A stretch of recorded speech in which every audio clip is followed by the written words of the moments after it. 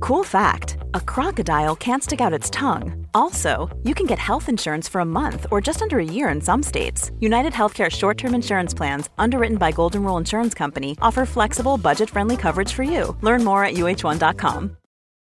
This episode is brought to you by Paramount Plus. Get in, loser! Mean Girls is now streaming on Paramount Plus. Join Katie Heron as she meets the plastics in Tina Fey's new twist on the modern classic. Get ready for more of the rumors, backstabbing, and jokes you loved from the original movie with some fetch surprises. Rated PG-13. Wear pink and head to ParamountPlus.com to try it free. Little Wing is now streaming on Paramount Plus. I'm in a period of emotional upheaval. Is that all the I don't care crap? A little adventure. Where are you going? I'm gonna steal a bird from the Russian pigeon mafia. Let's do it. Goes a long way.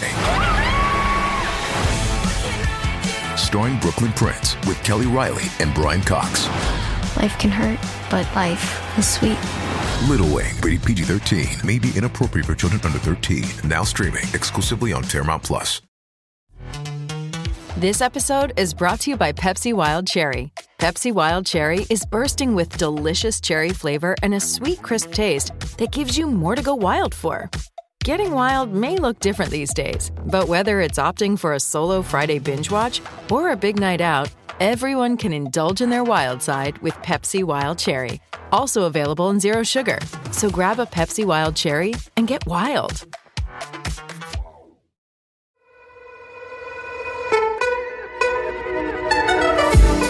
Hello and welcome back to Room for Improvement. Each week, the editorial team from Your Home and Homestyle magazines answer your burning decor and DIY questions. If you have a question you'd like us to answer, send us an email at podcast@yourhomestyle.uk. I'm Rebecca Messina, our digital editor, and with me in the studio today, we've got Your Home editor Mel Sherwood. Hello, Mel. Hi, Rebecca. And back with us again, Hannah Tribe. Hello, Hannah. Hello, Rebecca. So this week, our first question comes from Matt. And Matt asks, any tips for livening up dark, narrow hallways? My landing and front hallway are both narrow and dark. I'd love to spice them up. Hello, Matt. Very happy to help you. So I would start at the beginning with the door. What is the situation with the door at the moment? Does it have a window in it? So if it doesn't have a window in it, then maybe you want to think about changing it. And that's an instant way that you can get more light in there. And it's genuine light. You're not having to kind of force it using different colours or mirrors or whatever. You can get a new UPVC door for like roughly £400, but then it goes all the way up to handfuls of thousands for something like a custom composite. But that would give you a bit more light if you don't already have a window. And also maybe think about what's going on in your front garden. Like, is there anything that you could kind of cut down, remove, like reduce slightly? Because if you do have a window there, creating as much light as you can around that window will make a huge difference, the amount of light that's coming into that room. If you want to make it feel a lot brighter in there using colour, I would go for something sort of a creamy yellow. If you take a look at a brand's full colour card, set it down, have a proper look at it and see if any of them seem radiant to you. Do any of them seem like they're giving off more light than any of the others? So I find that Tallow from Farrow & Ball does this. First Light from Little Green. We were talking about that the other day. Yeah, it's really, really nice. And also Jane from Coat. They're really, really nice, kind of slightly yellowy colours that would give you that feeling of kind of early morning, warm light. I'd definitely pop in a mirror. It's an instant way of like sort of almost doubling the amount of light that you've got in there. And if your flooring is dark, cover it up with something light. So something that's washable so that you... Yeah. Keep it practical. Yeah, definitely. Coming in with shoes. Yes. Turtle mats are quite good for this. What's a turtle mat? Turtle mats are rugs that absorb a whole load of moisture. So they're almost like carpety, microfiber carpet. And you can walk straight on them with wet shoes. And by the time you come off the other side of them, your shoes are dry.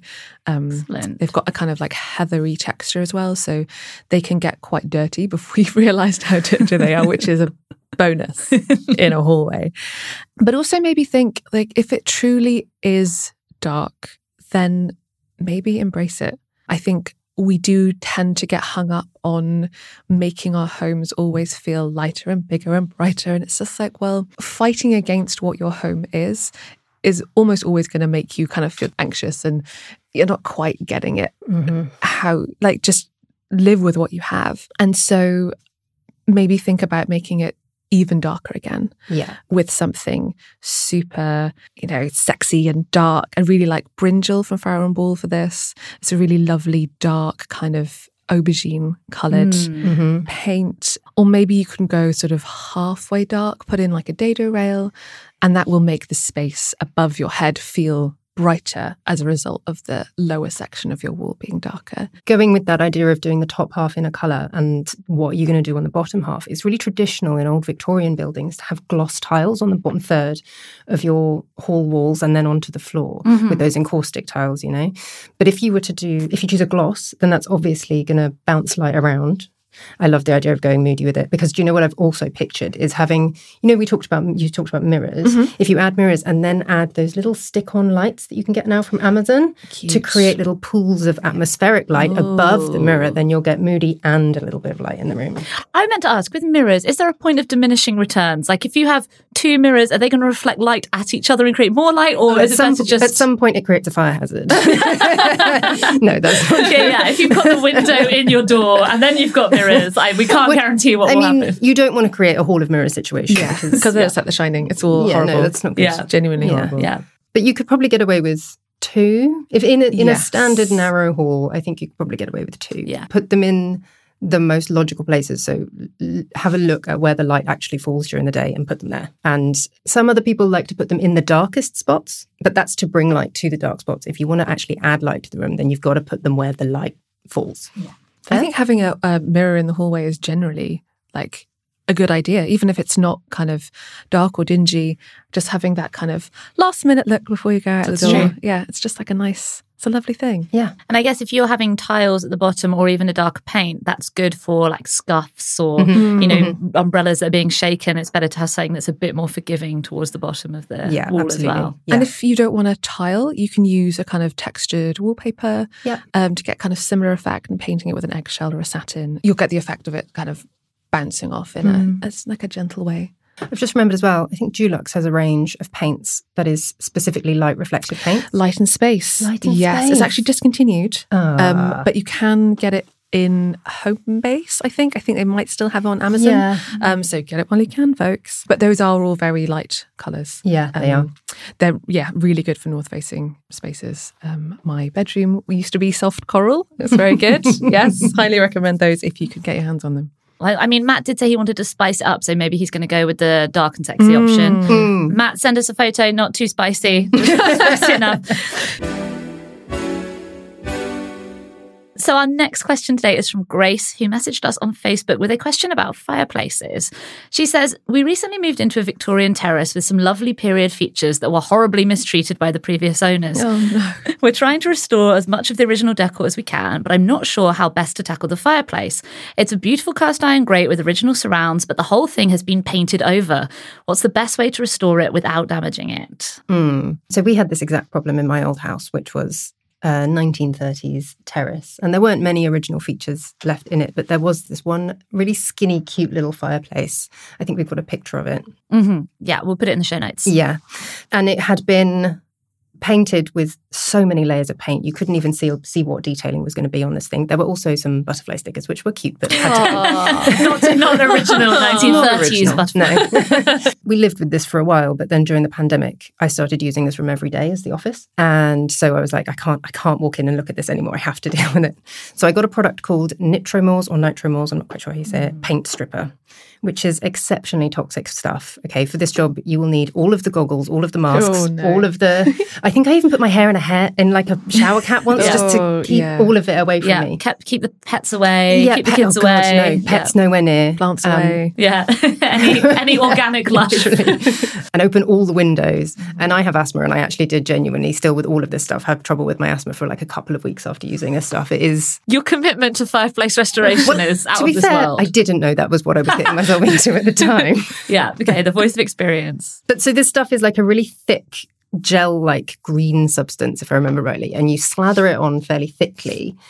So it's active while it's moist. So you cover it in cling film to keep it active for as long as possible to stop any moisture evaporating from it. So you leave it for a couple of hours. I think it says on the tin no more than 2 or 3 hours or something, but I definitely left it for longer than that because I had so many layers of paint to get through. I think I identified at least 5 layers of paint, as you're Tell us again about the asthma attacks. Yes, good point, thank you. But yes, so you leave it on and then you come in with as many little scraping, scrubbing, brushing tools as you can to get off as much as you can. Mm-hmm. I had to do it a few times because I did have a lot of paint to deal with, and this task, which if you're only dealing with 1 layer of paint, might easily be a 1 or 2 day job. This was like a full week's going in every day, doing a new thing every day. But then eventually I got it back to what seemed as clean as it was going to get. Mm-hmm.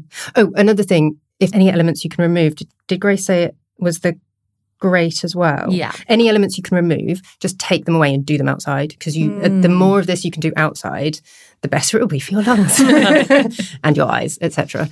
But it's actually, because it is a fiddly job, if you can do it in a container, it's actually really handy, especially the scraping bit, because that bit, you still have to put quite a lot of effort into that bit. Mm-hmm. So if you're not working like vertically against a wall, you can just hold it in a way that's a lot easier to manage. Highly recommend taking away any bits that you can and doing them separately. Finish up with white spirit and then go over it with a great polish to get it nice and shiny looking. So the other option, if you don't want to use the goopy toxic gel, who wouldn't want to? is to use a heat gun. Now, I've not done this myself, and I think, again, it probably wouldn't work if you're dealing with as many layers of paint as I was dealing with. But you can, in theory, go in with a heat gun, heat up the paint, and then just scrape it off. And then you might only need a bit of paint stripper for the stuff that's really difficult to access. And when you strip it off, can you use like a putty knife, or what kind of thing did you use for scraping? I got a specialist kit of scraping tools. I can't remember what they were called. Should I look them up and we can put it in the show notes? We'll put them in the show notes. But yes, it had like a rectangular thing and a triangular thing and a pokey thing. Like there were loads of different shapes in this set of scraping tools, which had good sturdy wooden handles, and so you didn't feel like you were hurting your hands. Because some scraping tools, I got the feeling, weren't designed very well. If they're metal or plastic, they're probably going to hurt your hands with the amount of effort that you're putting in. So the wooden handles were really good for just absorbing some of that impact. Yeah, there you go. That is genuinely a real life experience. Grace, let us know how you get on. Send us a picture. This episode is brought to you by Rakuten. If you're shopping while working, eating, or even listening to this podcast, then you know and love the thrill of the hunt. But are you getting the thrill of the best deals? Rakuten shoppers do. They get the brands they love with the most savings and cash back. And you can get it too. Start getting cash back at your favorite stores like UGG, Samsung, and Expedia. And even stack sales on top of cash back. It's easy to use, and you get your cash back through PayPal or check. The idea is simple. Stores pay Rakuten for sending them shoppers, and Rakuten shares the money with you as cash back. Download the free Rakuten app and never miss a deal. Or go to Rakuten.com to start getting the most bang for your buck. That's Rakuten. That's Rakuten. Moving on, we've got a question from Siobhan, which came by email. And this question definitely confirms that summer is over. She writes, our tumble dryer has recently packed up, and with the cost of living being what it is, I'm seriously considering not replacing it and buying a heated Clothesera instead. Are they a decent alternative in terms of efficiency, value for money, etc.? Any recommendations for brands? Ideally, I want something that doesn't look too plasticky. What do you think, guys? Well, I'm a big fan of heated Eras. I have one myself. I'm also lucky that I have airing cupboard. So between those two things, I can actually get laundry turned around really quite quickly, even in the depths of winter, which is great. However, it's still not as quick as a tumble dryer. It's never going to be as quick as a tumble dryer. So if you're in a busy family and you need laundry turned around quickly, then you're probably still going to have to replace that tumble dryer realistically. If you're doing more than like 4 loads a week, which I know a lot of families do, I would feel like a tumble dryer is going to be the most... It might end up being more efficient just because of the amount that you're using it. If you're leaving a heated Era on 24/7, it's not going to be as efficient as running a tumble dryer for 40 minutes. Yeah, but if you're doing shorter loads, I think the key is like not overcrowding it, isn't it? I think a lot of people, when they do make a mistake with a heated Clothesera, it's putting a full load in there, and then, it takes hours and hours and hours to dry. But if you don't overcrowd it, it is surprisingly, especially if you get one with a cover as well. We used to have the JML Dry Buddy one that comes with a cover, and it makes such a difference. Absolutely. Yeah, but I know a lot of people also put sheets or that can be a bit of a fire hazard. I wouldn't do that if you're using it overnight. So if you're kind of working from home or something, I think that's perfectly fine. Just keep an eye on it. I know the Dry Soon range, there is a cover that you can get that's got certain vents in it to kind of help prevent that from happening, but be careful. Speaking of Dry Soon, they've just brought out a new one that is a foldable one, so it's more compact. It is designed to look like a permanent feature when it's away. Huh. Yeah. That sounds great. Yeah, it looks like a permanent appliance that you would just leave in the corner of the room. Yeah, it looks really good. And at the moment, it is on offer. I mean, at time of record, it's on offer. And it's under 100 quid at the moment, which I think for a bit of kit that looks like it's made to live like that. Because the one I have just never looks tidy. It folds up, so it takes up less space. But unless you've got a full height cupboard that's really deep, it's still living out somewhere, making a mess of whatever corner it's in. Yeah. I slide mine underneath the sofa. Oh, nice. Yeah. I have a cat, so I can't do that. All of her toys live under there. And I mean, you can't beat them for running cost as well. Like, I was just having a look because I know we've got something on the website actually that's on this exact subject. And an Aera with a wattage of 1,200 watts, which is common for the kind of the big ones with the motorised units. Running it for 3 hours would cost £1.22. That was at the time of writing, and it wasn't written long ago. So it really isn't bad, and it probably is cheaper to run a cycle than a tumble dryer. You just have to bear in mind that you won't get as much done in a single cycle as you might in a tumble dryer, especially a larger one. I mean, if you look at the efficiency ratings of tumble dryers, which is something I was doing last year because I was considering getting one in autumn, the efficiency ratings are really telling. They're all E's. Yeah. E's and D's. Yeah. You like that's under the new stricter the new stricter guidelines. Yeah, that sort of made up my mind for me, and I was like, okay, well, let's see if we can get through this winter without a tumble dryer, and if we can, which we absolutely could, and it was fine. I was just like, we don't need to add that to our bills, to our utilities. So yeah, we actually opted against it, and that was prompted by seeing so many of those D's and E's. Yeah. On the listings. Yeah. That's a really good point, actually. Like, try it out. Because there's nothing stopping you from buying one another time. Yeah. Maybe for this winter, see whether or not you can actually live without one. Yeah. And they will get more efficient as well. Because of these new ratings, I think a lot of people have been put off buying them, just like me. And so they will have to make more efficient products. So 2 or 3 years down the line from now, we might be looking at more A's and B's. Yeah, that'd be lovely. That would be nice, wouldn't it? Yeah. Fluffy towels for all. But the vinegar trick, have you heard about the vinegar trick? Tell me the vinegar trick. Okay, now I don't know if I can remember it well enough. I was really hoping you knew it. You tell us what you think it is. And then if listeners can just write in and say whether this helped at all.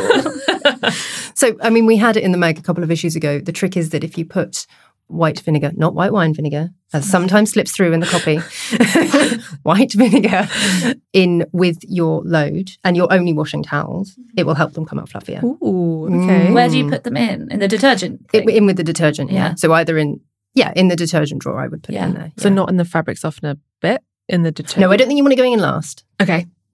And also no fabric softener. Everyone knows that, right? No fabric softener, towels. Yeah. Okay, so you theoretically, Siobhan could get a heater Clysera, still end up with the soft towels, just a bit of white vinegar. I mean, that's not going to cost much money either. So this is all, It's very thrifty. Attainable luxury. It might be a good idea if you're going to try the vinegar thing to get one of the scented vinegars that you can get. There's a brand called Minimal that do lovely scented vinegar. Yeah, I've got one that's a lemon. Ooh. It's really nice. Lemon towel. Yeah. Excellent. It's still a slight tang of vinegar, I'm sure, makes it through.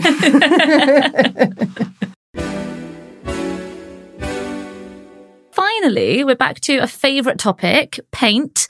This one comes from Beth, and I can't wait to see what you guys have to say. So she says, what advice do you have on how to choose paint colours when there are just so many? There are so many paint brands and then so many colours, I just get overwhelmed with choice and just end up buying so many paint samples and never making a decision.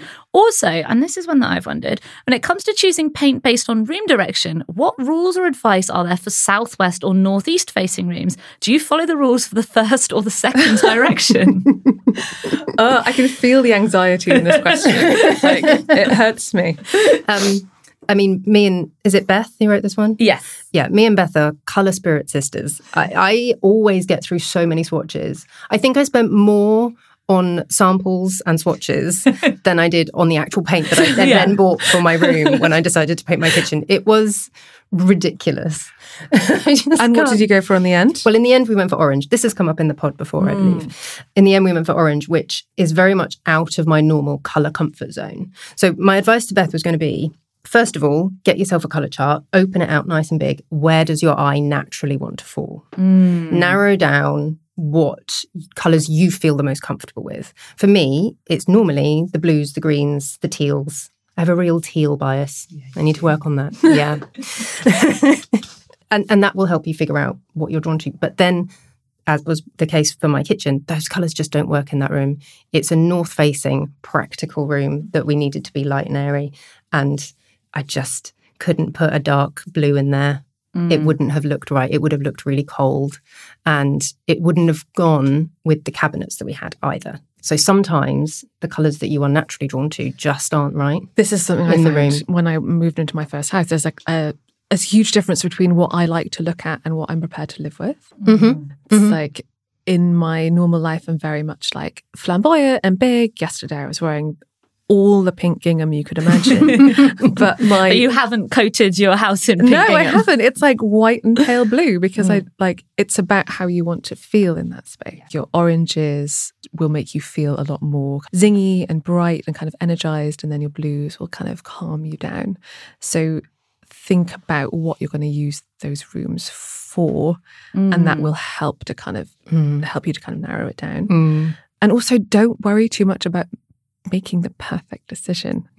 There will be multiple colours that will work in your space. Yeah. It's not about finding soulmates. the right one colour. Yeah. There isn't the right one. Well, there is the right one. There will be the right one, but there isn't just one. So don't get too hung up on getting it perfect. And if you do fall in love with a premium paint brand, you're like, this is definitely the colour, this is the one that I want, but you're still feeling a bit anxious about spending that cash, get it colour mixed first and use that paint. See if you really, really do love it. If you don't, then paint over it, fine. If you do, then you can use that as a base for buying the premium one. So you'll have a kind of an undercoat that's similar to the colour that you want. And it means you won't spend as much money, and it means that you know that you're making the right decision. It's worth you spending all this extra cash. It's very clever. Yeah, it can be a really good idea. So say you're working in your living room. Did Beth say which room she was talking about? No, she didn't, did she? But if you're working in a living room and you've got a nice cushion that you absolutely love, that can be the inspiration for your colours. So you can rule out the rest of the colour chart. You just look at the colours that are in this cushion and you work out from there and you build your colour palette up from there. That can be very helpful. Yeah, just having somewhere as a bit of a launch pad. Yeah. I mean, we've had like whole rooms where the entire room has been designed around the fact that we have like a coffee table we like. So everything has to complement the table. But that's a good starting point. Yeah, it's as good a starting point as any. Yeah, exactly. And in terms of direction, there's often a lot written about these are the colours you need for your north-facing bedroom, your west-facing kitchen. How do you go about combining if you've got because like for instance, our house goes kind of northwest to southeast, so all the rooms are on a bit of a diagonal. How do you take that into account when you're choosing colours? I think it comes back to what Hannah was saying about feel, because there are no hard and fast rules. Even with standard northwest, southeast facing rooms, there are no hard and fast rules. There are guidelines, but all of them will change based on what you want the feel of the room to be. They're guidelines. They're there to help you. They're not to tell you what to do. Yeah, exactly. So if it's a southeast facing room, but it's got a tiny window, then you're not getting much light in there, even though it's southeast facing. So I would follow the more east rules. And equally, a northwest facing room, if there's a big window, if it's a conservatory, is going to get plenty of light. Yeah. So I think you have to live with the room for a bit and see how the light changes throughout, I would say at least half a year. A whole year would be better, but at least half a year. Because then you'll get a sense for how the light's going to progress through the rest of the year. Yeah, I mean, we made so many mistakes with this when we moved into our house. It's just you get stuck in and you think, I've got to pick colours for all the rooms, then we've got to paint the rooms in those colours, but you're just not used to living in the space at all. Yeah. And then, I mean, we've come around on pretty much everything. We've only been there 2 years and we're already redoing stuff we did in the first 6 months. Yeah. So when I painted my kitchen orange, we went through so many colour swatches, and part of the reason for that is it's a tricky north-facing room. So you bring in an orange that looks quite bright on screen or in the shop, and it looked brown. Yeah. It took so many samples to find an orange that had zing, but wasn't like neon. Yeah. But we got there in the end. Yes. Because your north-facing light has got more blue in it, and your south-facing light has got more yellow in it. Yeah. So you'll definitely need to take those colours into the space. And if you're looking in the shop, go slightly more red if you're working in a north-facing room, and go slightly more blue if you're working in a south-facing room. It's very fiddly, but you will get the hang of it, I promise. And also the infuriating thing is you will take the same swatch and you will put it on the different walls of your room, as everyone should do. Yes. And it will look different on every single wall. Yeah. And I think also in terms of where the entrance to the room is and where the light falls together, like for instance, we've got one room where the light always falls on the back wall, the wall that you face when you walk in the door. And I suddenly realised that really is the only wall that it matters exactly what the paint looks like, because no one's ever looking at the other walls. You don't really walk in and then turn around and inspect the other wall. It's really about that, where you get the first impression as well. Yeah. In fact, that's a good tip for dark rooms in general. You could paint like a feature wall. You could make a feature wall of the one that gets the most light and the one that is looked at the most, and keep the others white, keep them light so that the light's bouncing around more. Okay, loads of good ideas there. So hopefully that's helpful. If you do want to check out any of the products that we've talked about in today's episode, we'll pop them in the show notes. You can find those at yourhomestyle.uk. And if you have a question that you'd like us to tackle, send it to us. The address is podcast@yourhomestyle.uk. Thanks for listening.